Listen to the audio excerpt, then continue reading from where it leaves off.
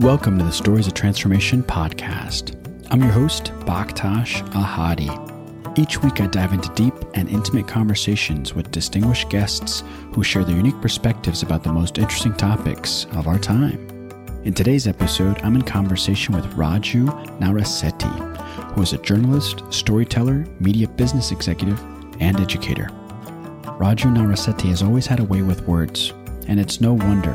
As a child, if he wasn't rummaging through his parents' 10,000 book library, then he was writing letters to editors of his favorite newspapers.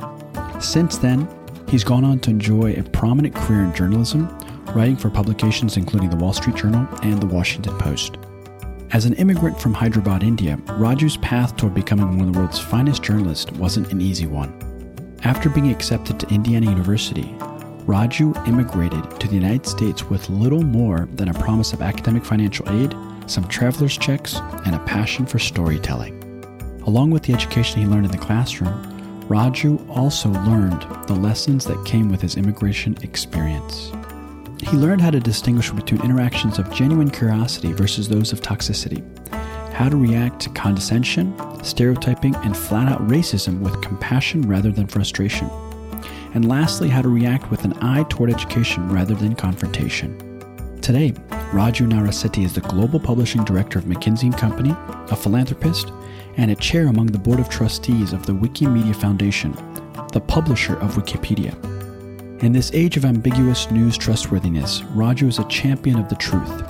He particularly stresses the importance of protecting open content, digital resources like Wikipedia. Not only are these invaluable tools for people who may live in censorship-heavy countries, but they are also one of the last remaining bastions left in the fight to drown out fake news in favor of the truth. I hope you enjoy this conversation as much as I did. As always, please share this insightful conversation far and wide.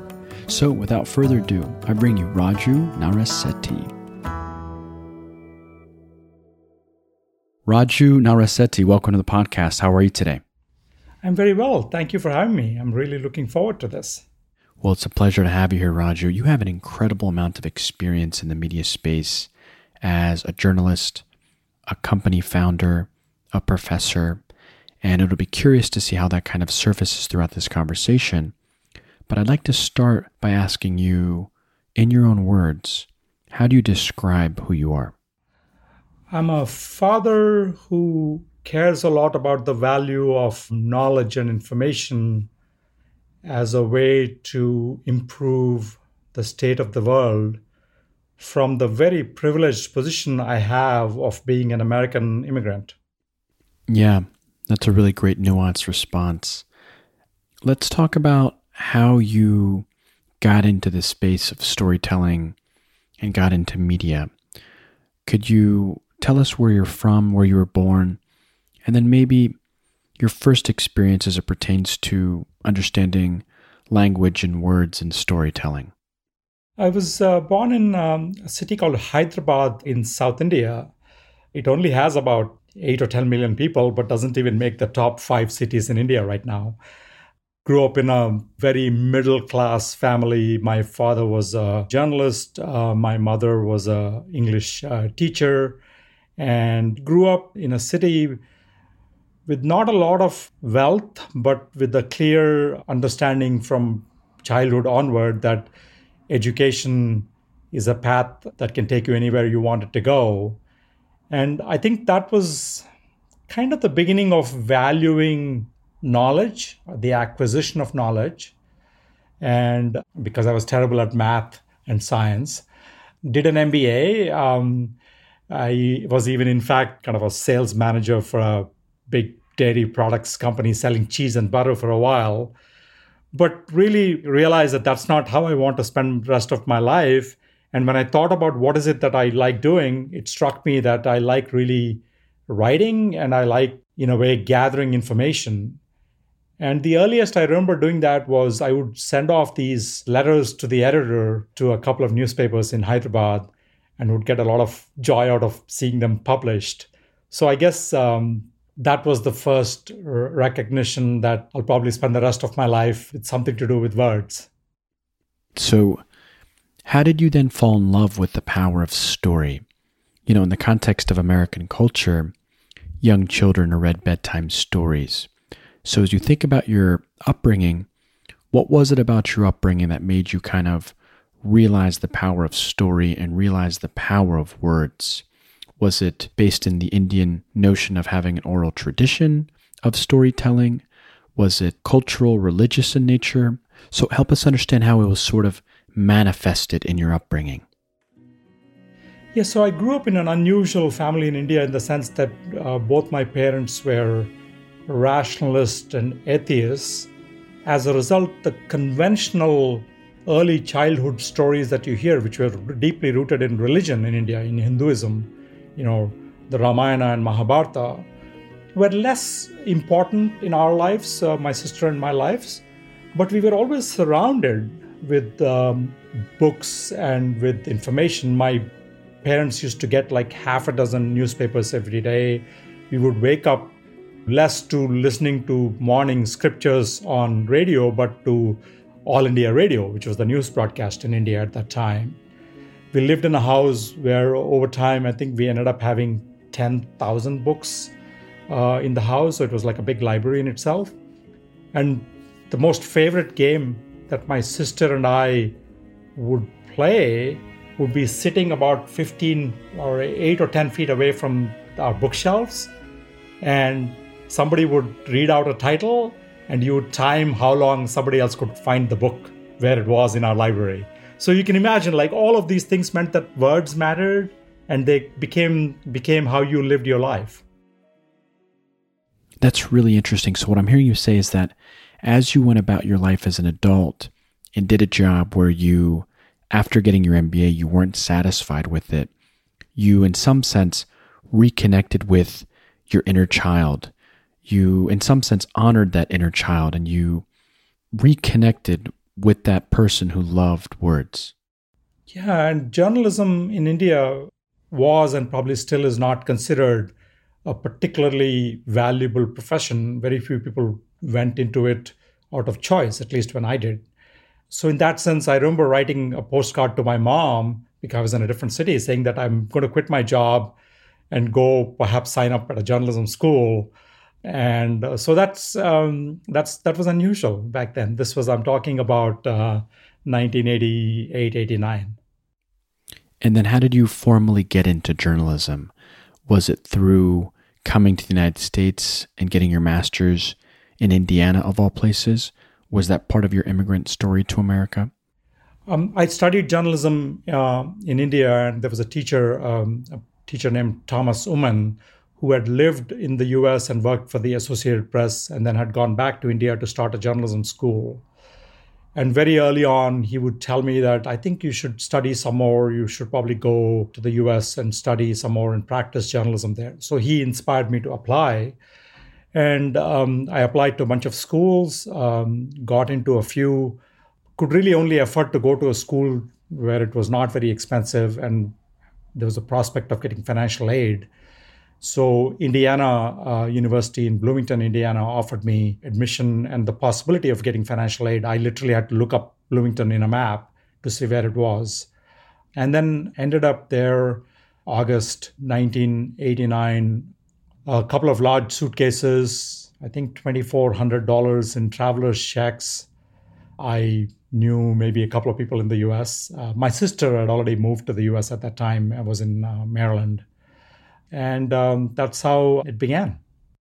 So, Raju, when you first arrived to the United States, how did your preconceived notions of America map to the reality in which you experienced once you arrived?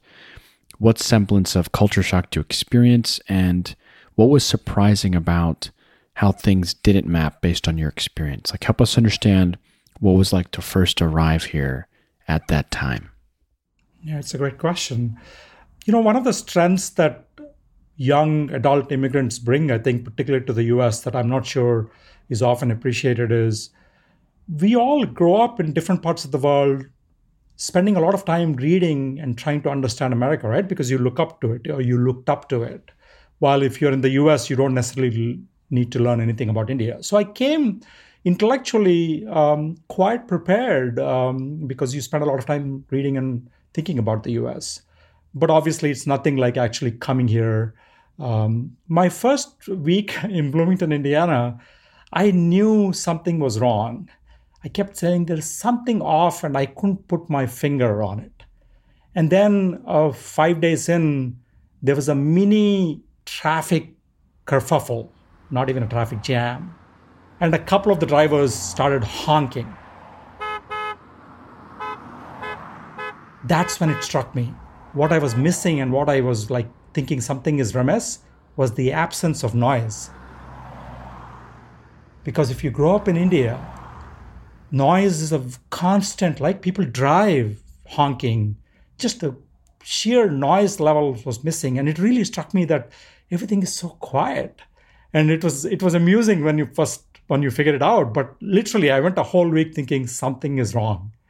And so there are things like that, or things like your first time you go to a Kroger 24/7 stadium-sized supermarket, and you are astonished that there are 15 different kinds of milk. 60 cents, please. Or 20 different kinds of bread, right? So there are those kind of things that even if you know about it, to feel it, to have the visceral, tactile sense of it is very different. And then things like, it got pretty cold in Bloomington. And it's a bit of a shock to you how little Americans seem to know about where you came from, because your sense of a country is that they must know as much about you as you know about them. And that was a bit shocking, I must say. So that was something else too. Now, Raju, you shared what it was like for you to kind of arrive there in terms of your preconceived notions initially. Help us understand what it was like to engage with people in Indiana at that time. I mean, at the time, the world was a lot smaller, so to speak. It wasn't all interconnected. I mean, the way the media works now, where everybody knows or has access to information from all over the world. But at the time, that wasn't the case. So help us understand how people would engage with you and the things that they would say to kind of reveal what they knew or didn't know about the world in which you were coming from. Again, if you grow up in India and you travel to Iran or Afghanistan or anywhere in that region, there was the influence of Bollywood, right? So they had some lens into India, which was maybe all about singing and dancing, but some lens into contemporary India. I think in the US and Indiana, not that many of the students were from Indiana, but from the Midwest, they had some vague notions of the country. They knew it was a lot of people. They kind of knew it was a different language. Oftentimes they could ask whether it's Hindu that you spoke, not necessarily Hindi. They were shocked that you could speak and write English as well as they could. I've been asked, for a long time, I've been asked if you see elephants on streets or are there lots of snakes and it must be really, really hot. And then some vague notion of Gandhi, maybe some notion of the British colonization. But the curious among them would use it as a way to find out more. But often you would begin with like relatively stereotypical kind of views of like what it must be like to live in India, or, you all pray to cows, that kind of knowledge, but very superficial, I must say, with not a lot of exceptions. Yeah, I can completely empathize. My family had a similar experience arriving to America in a very insular place. It's always interesting how that plays out and how that kind of experience stays with us. But the question really is in your mind then, and in your experience, Raju, how did you notice a change from the moment you arrived in the United States in 1989 to where you sit today? So from when you landed in Indianapolis to where you sit now in Manhattan, how has the world changed? How has it grown smaller through globalization? And then how has that actually manifested in the day-to-day? And then how do you kind of make sense of it?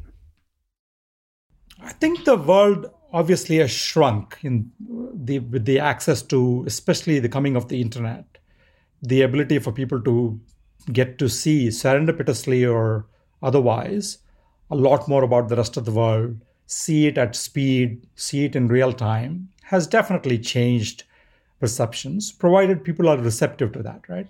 I always remind people who get upset about how little their friend or their colleague or an acquaintance knows about their home country.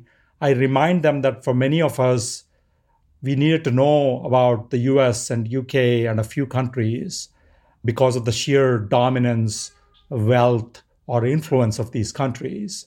But if you're in the US, India or Afghanistan or Pakistan was one of 200 countries that they didn't really need to know anything about. I mean, most Americans have not really traveled overseas, or many of them don't even have a passport, right? So I think there was a very different equation to why you need to acquire that knowledge.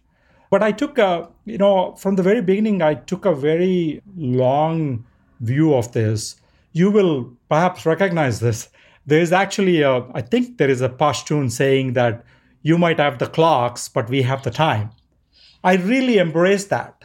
When I was a reporter at the Wall Street Journal, visiting a company, I've had a senior executive. I'm coming to interview him for the Wall Street Journal. A senior executive, after we meet, tell me, but you speak such good English, right? My response could be, I am from the Wall Street Journal. What the hell did you expect, right?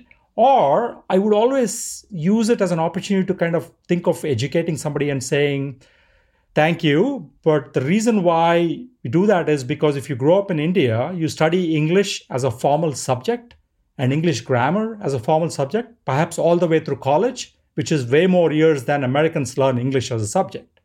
And that's because for a couple of hundred years or more, the British ruled India. So I would always use it as a way to perhaps say, if I can put one more interesting factoid in their head, I'm better served rather than reacting in anger or kind of feeling irritated about the fact that here is a Wall Street Journal reporter who has come to interview for the best English language business newspaper in the world, and you're telling him that he speaks good English.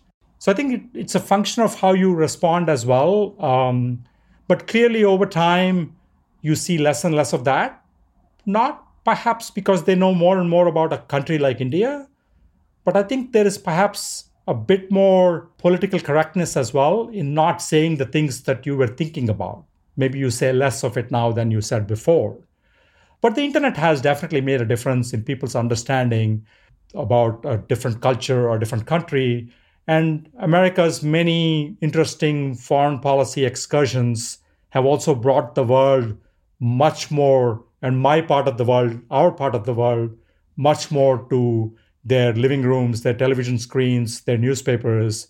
So I think a regional understanding of the Indian subcontinent is way more than if I told somebody I was from maybe Angola, right? They would have had the same things they had 20, 30 years ago with me.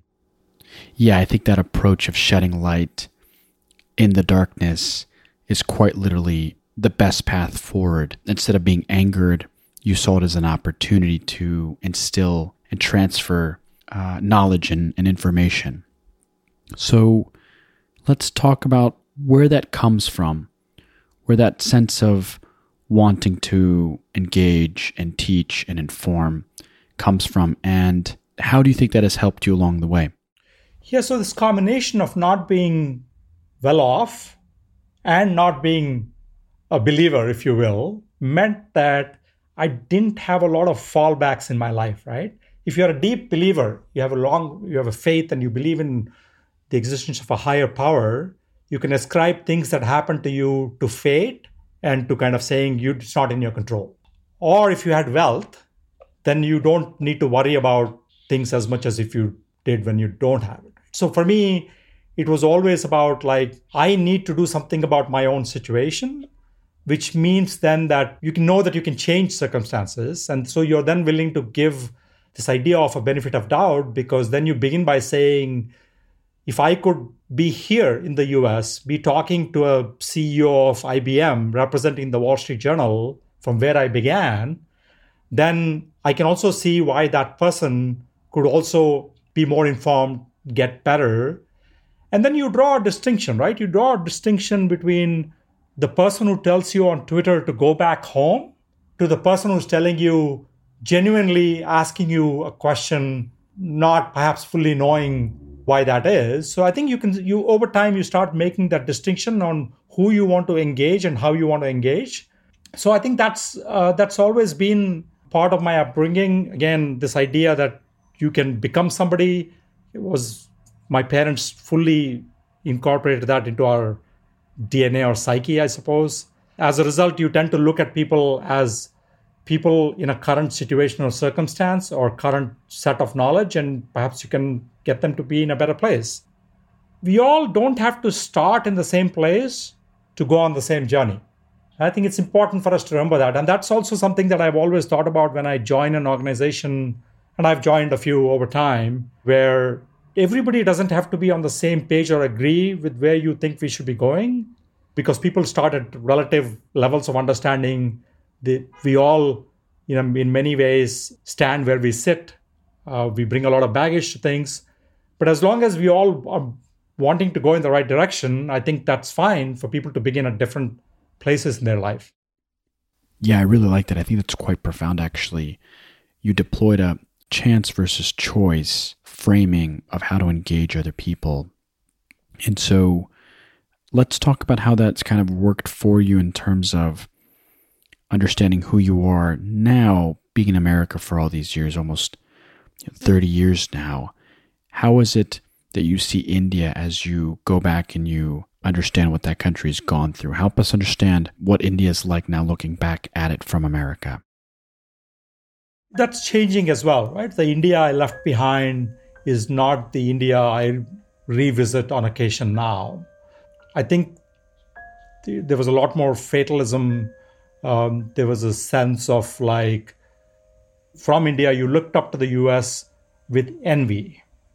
And about 10, 12, 15 years ago, when I would go back, it dawned on me that while you still look up to the US for certain things, the envy has been replaced by curiosity. And there's a level of self-confidence in India that they might be doing things differently. They might have certain things we don't have, but we can do it our way. And that confidence came about in the last 15 or so years in India. And that's a shift in the psyche of the nation. There's no going back once that happens. Sure, there could be frustration. There could be questions about the pace of change. There could be all the questions about corruption and poverty and our politicians doing the right thing. There could be the occasional desire for a lesser democracy so that things could happen quickly. But there is that sense of confidence now that is just irreplaceable. And that's been a big shift. And I think sometimes you could argue that the opposite could be happening in the US sometimes, where there is a diminishing of this confidence, even though the reason why I think so many of us make the US our home and our children's home for future generations is it's perhaps the only country in the world that consciously or unconsciously both destroys and creates all the time. It's constantly kind of creating new industries, new opportunities, new growth. And as a result, I think you always look at it as a place where, whether it's hard work or education or some right breaks, that you can get ahead too. And I think that sense is what separates perhaps the immigrant experience. I always call myself as an American immigrant, right? I've been a citizen for a long time, but that immigrant experience, I think, is something to hold on to, not based on your language or your country of origin and all of that. I think those are important, but there's something deeper than that, right? This notion of you can, with your own abilities, hard work, or desire, that you can remake yourself and you can remake the world around you. I think that's what America sometimes forgets when we get into all these debates about immigration in this country, that the success of America is rooted in constant reinvention. And a lot of that has to do with the people too. Yeah, I think that's a beautiful way to capture the essence of what America has to offer. I mean, there's no coincidence, for example, that the biggest section in a bookstore, when we had bookstores, was the self-help section. This idea of reinventing oneself is all about, what are you doing? How are you progressing? What are you aspiring to? How are you reinventing yourself? And this is specific to America. If you go to bookstores across the world, their self-help sections aren't as big as the United States. And that's a representation of who we are and what we believe in and the things that we value. That essence, that notion of reinvention is something that we value, and it seeps through all elements and all facets of our culture. Yeah, it's interesting. I have never thought about the self-help section of a bookstore, but now that you bring it up, you're right? I mean, there's like rows and rows of books about it. You see this on planes a lot. You see this on trains a lot, where all the way from how to get rich quickly to who moved my cheese to a whole bunch of things. People are actually kind of looking for somebody has done something and how can I learn from it and how can I adapt it? And I think that's just amazing to see. Right. And that's the beauty of what America has to offer. I mean, for that reason, it's called the land of opportunity. I mean, it's part of the American identity. And so immigrants not only see that, but they self-actualize that. I think more so than any other demographic here in the United States. The United States has this transformative quality that people who come here are deeply appreciative of that belief system here in the United States. Raju, I'd like to pivot here and talk about your work specifically in media. I mean, you've worked for prominent organizations like the Wall Street Journal, the Washington Post, and now you're currently working for McKinsey & Company, which is the most prestigious and largest management consulting firm in the United States. And so what I would like to kind of talk about now is the trajectory of your work as it pertains to holding these positions in these organizations and transforming them to the modern day, transforming them from print to digital, and what shape that's kind of taken, and how you kind of see yourself in these roles. So when you look back over, in my case, about 30 years in the media space, and I've run newsrooms now in 3 continents, I've created media organizations and managed them. It's easy to draw the dots back and make it seem like there was some grand plan that I've achieved, right? So I just want to be upfront about it to say that a lot of this was serendipitous.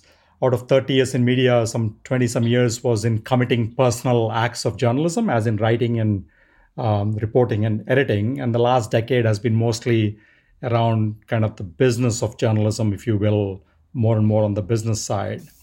And a lot of it wasn't really conscious in the sense of like, I've done this and I need to do this next. A lot of it was happenstance, but it was also born out of what was inherently the reason I wanted to be in journalism, which is I am inherently very, very curious about why something is the way it is and can it be done differently. So that's the principle that I've been able to apply and has helped me with some of the kind of transformations or change management that I've ended up having to do or being in situations where I could do them. I think there are 2 or 3 principles that have, like, if I look back, that seem to make sense, right? One is this idea that you've got to create meaningful differences and not better sameness. It's very easy to kind of do things better, but they're the same things. It's a lot harder to really create meaningful differences. So that's been a principle that I've said I should apply to in roles and organizations where I've been given the responsibility of dealing with a fast-changing environment. And whether it was creating Mint, the business newspaper in India that I created, where the name, the size, the look, and the feel and what it stands for was 180 degrees the opposite of what the other 4 business papers were doing in India at that time. Or whether it's kind of saying that if you're the Washington Post, the print and online offering should not be so separate and distinct, but we could really grow the audience for the Washington Post quality journalism by thinking of this as a more seamless offering. So that's something that's I've always kind of thought that we should be doing if I'm responsible for change. The second one is just around this idea that you can't be solving for today's problems because then tomorrow's problems will come up very quickly upon you. You should be trying to figure out what is around the corner and trying to solve for that. Right? So that's because then you slightly get ahead in kind of dealing with some of these issues. And then just finally, personally, I think what's driven me to continuously look for new, interesting challenges is this question that I ask myself when an opportunity presents itself, which is, when is the last time I did something for the first time? So it helps me kind of say, is this something I haven't done before? Which means that in addition to bringing my past lived and work experiences to that role, am I also learning something from it, right? Because that's what keeps you kind of, I guess, in a way, mentally young as well. So that's what has led me to many, many years at the Wall Street Journal, then to go off to India to do Mint, come back to the Washington Post, and then come back to News Corp, teach a bit at Columbia, and now at McKinsey, where I oversee all of our global publishing. That's great. And your work also focuses on combating misinformation and fake news. So help us understand what that's all about. The idea of needing to worry about truth and misinformation is relatively new, though, right? Because we never really paid a lot of attention to it other than in the fringes of what we were doing. Now it's become a central role of what we do. And it also informs what I do in my personal capacity. I'm on the board of trustees of Wikimedia Foundation, which runs the global Wikipedia, which, as you know, is the platform for free, open knowledge and information, mostly accurate. Doesn't mean there's not some inaccuracies on there as well. And has also driven my own personal interest in kind of using knowledge and information to level the playing field around the world, and then spending a lot of time thinking about what is it that we didn't do well that has caused this level of mistrust in media, which has then contributed to the rise of partisan and non-factual media out there. I think our industry, and I have played a role in it, have contributed to it by not being transparent about what we do, not sharing enough about the methods of reporting and editing and publishing, which has caused us to kind of lose some of the trust because there was so much opaqueness in what we did. And I think all of this have contributed. And now it's a bit of an uphill battle when we have elected governments, heads of state in all parts of the world, actively creating this illusion that a lot of mainstream media is non-factual or inaccurate or biased. Now, specifically, let's unpack that. How are your efforts at Wikimedia and Wikipedia and all the subsidiary websites, how are they actively trying to combat fake news and misinformation? And then also, too, what, if any, role do consumers of this information need to do to kind of contribute? Like, what is our responsibility in this whole thing? Yeah, so the model of Wikipedia, first of all, is it is free and it values the privacy of the individual. So the information you're either contributing to as an editor or reading as a reader is, first of all, free to you. And we don't keep track of you, right?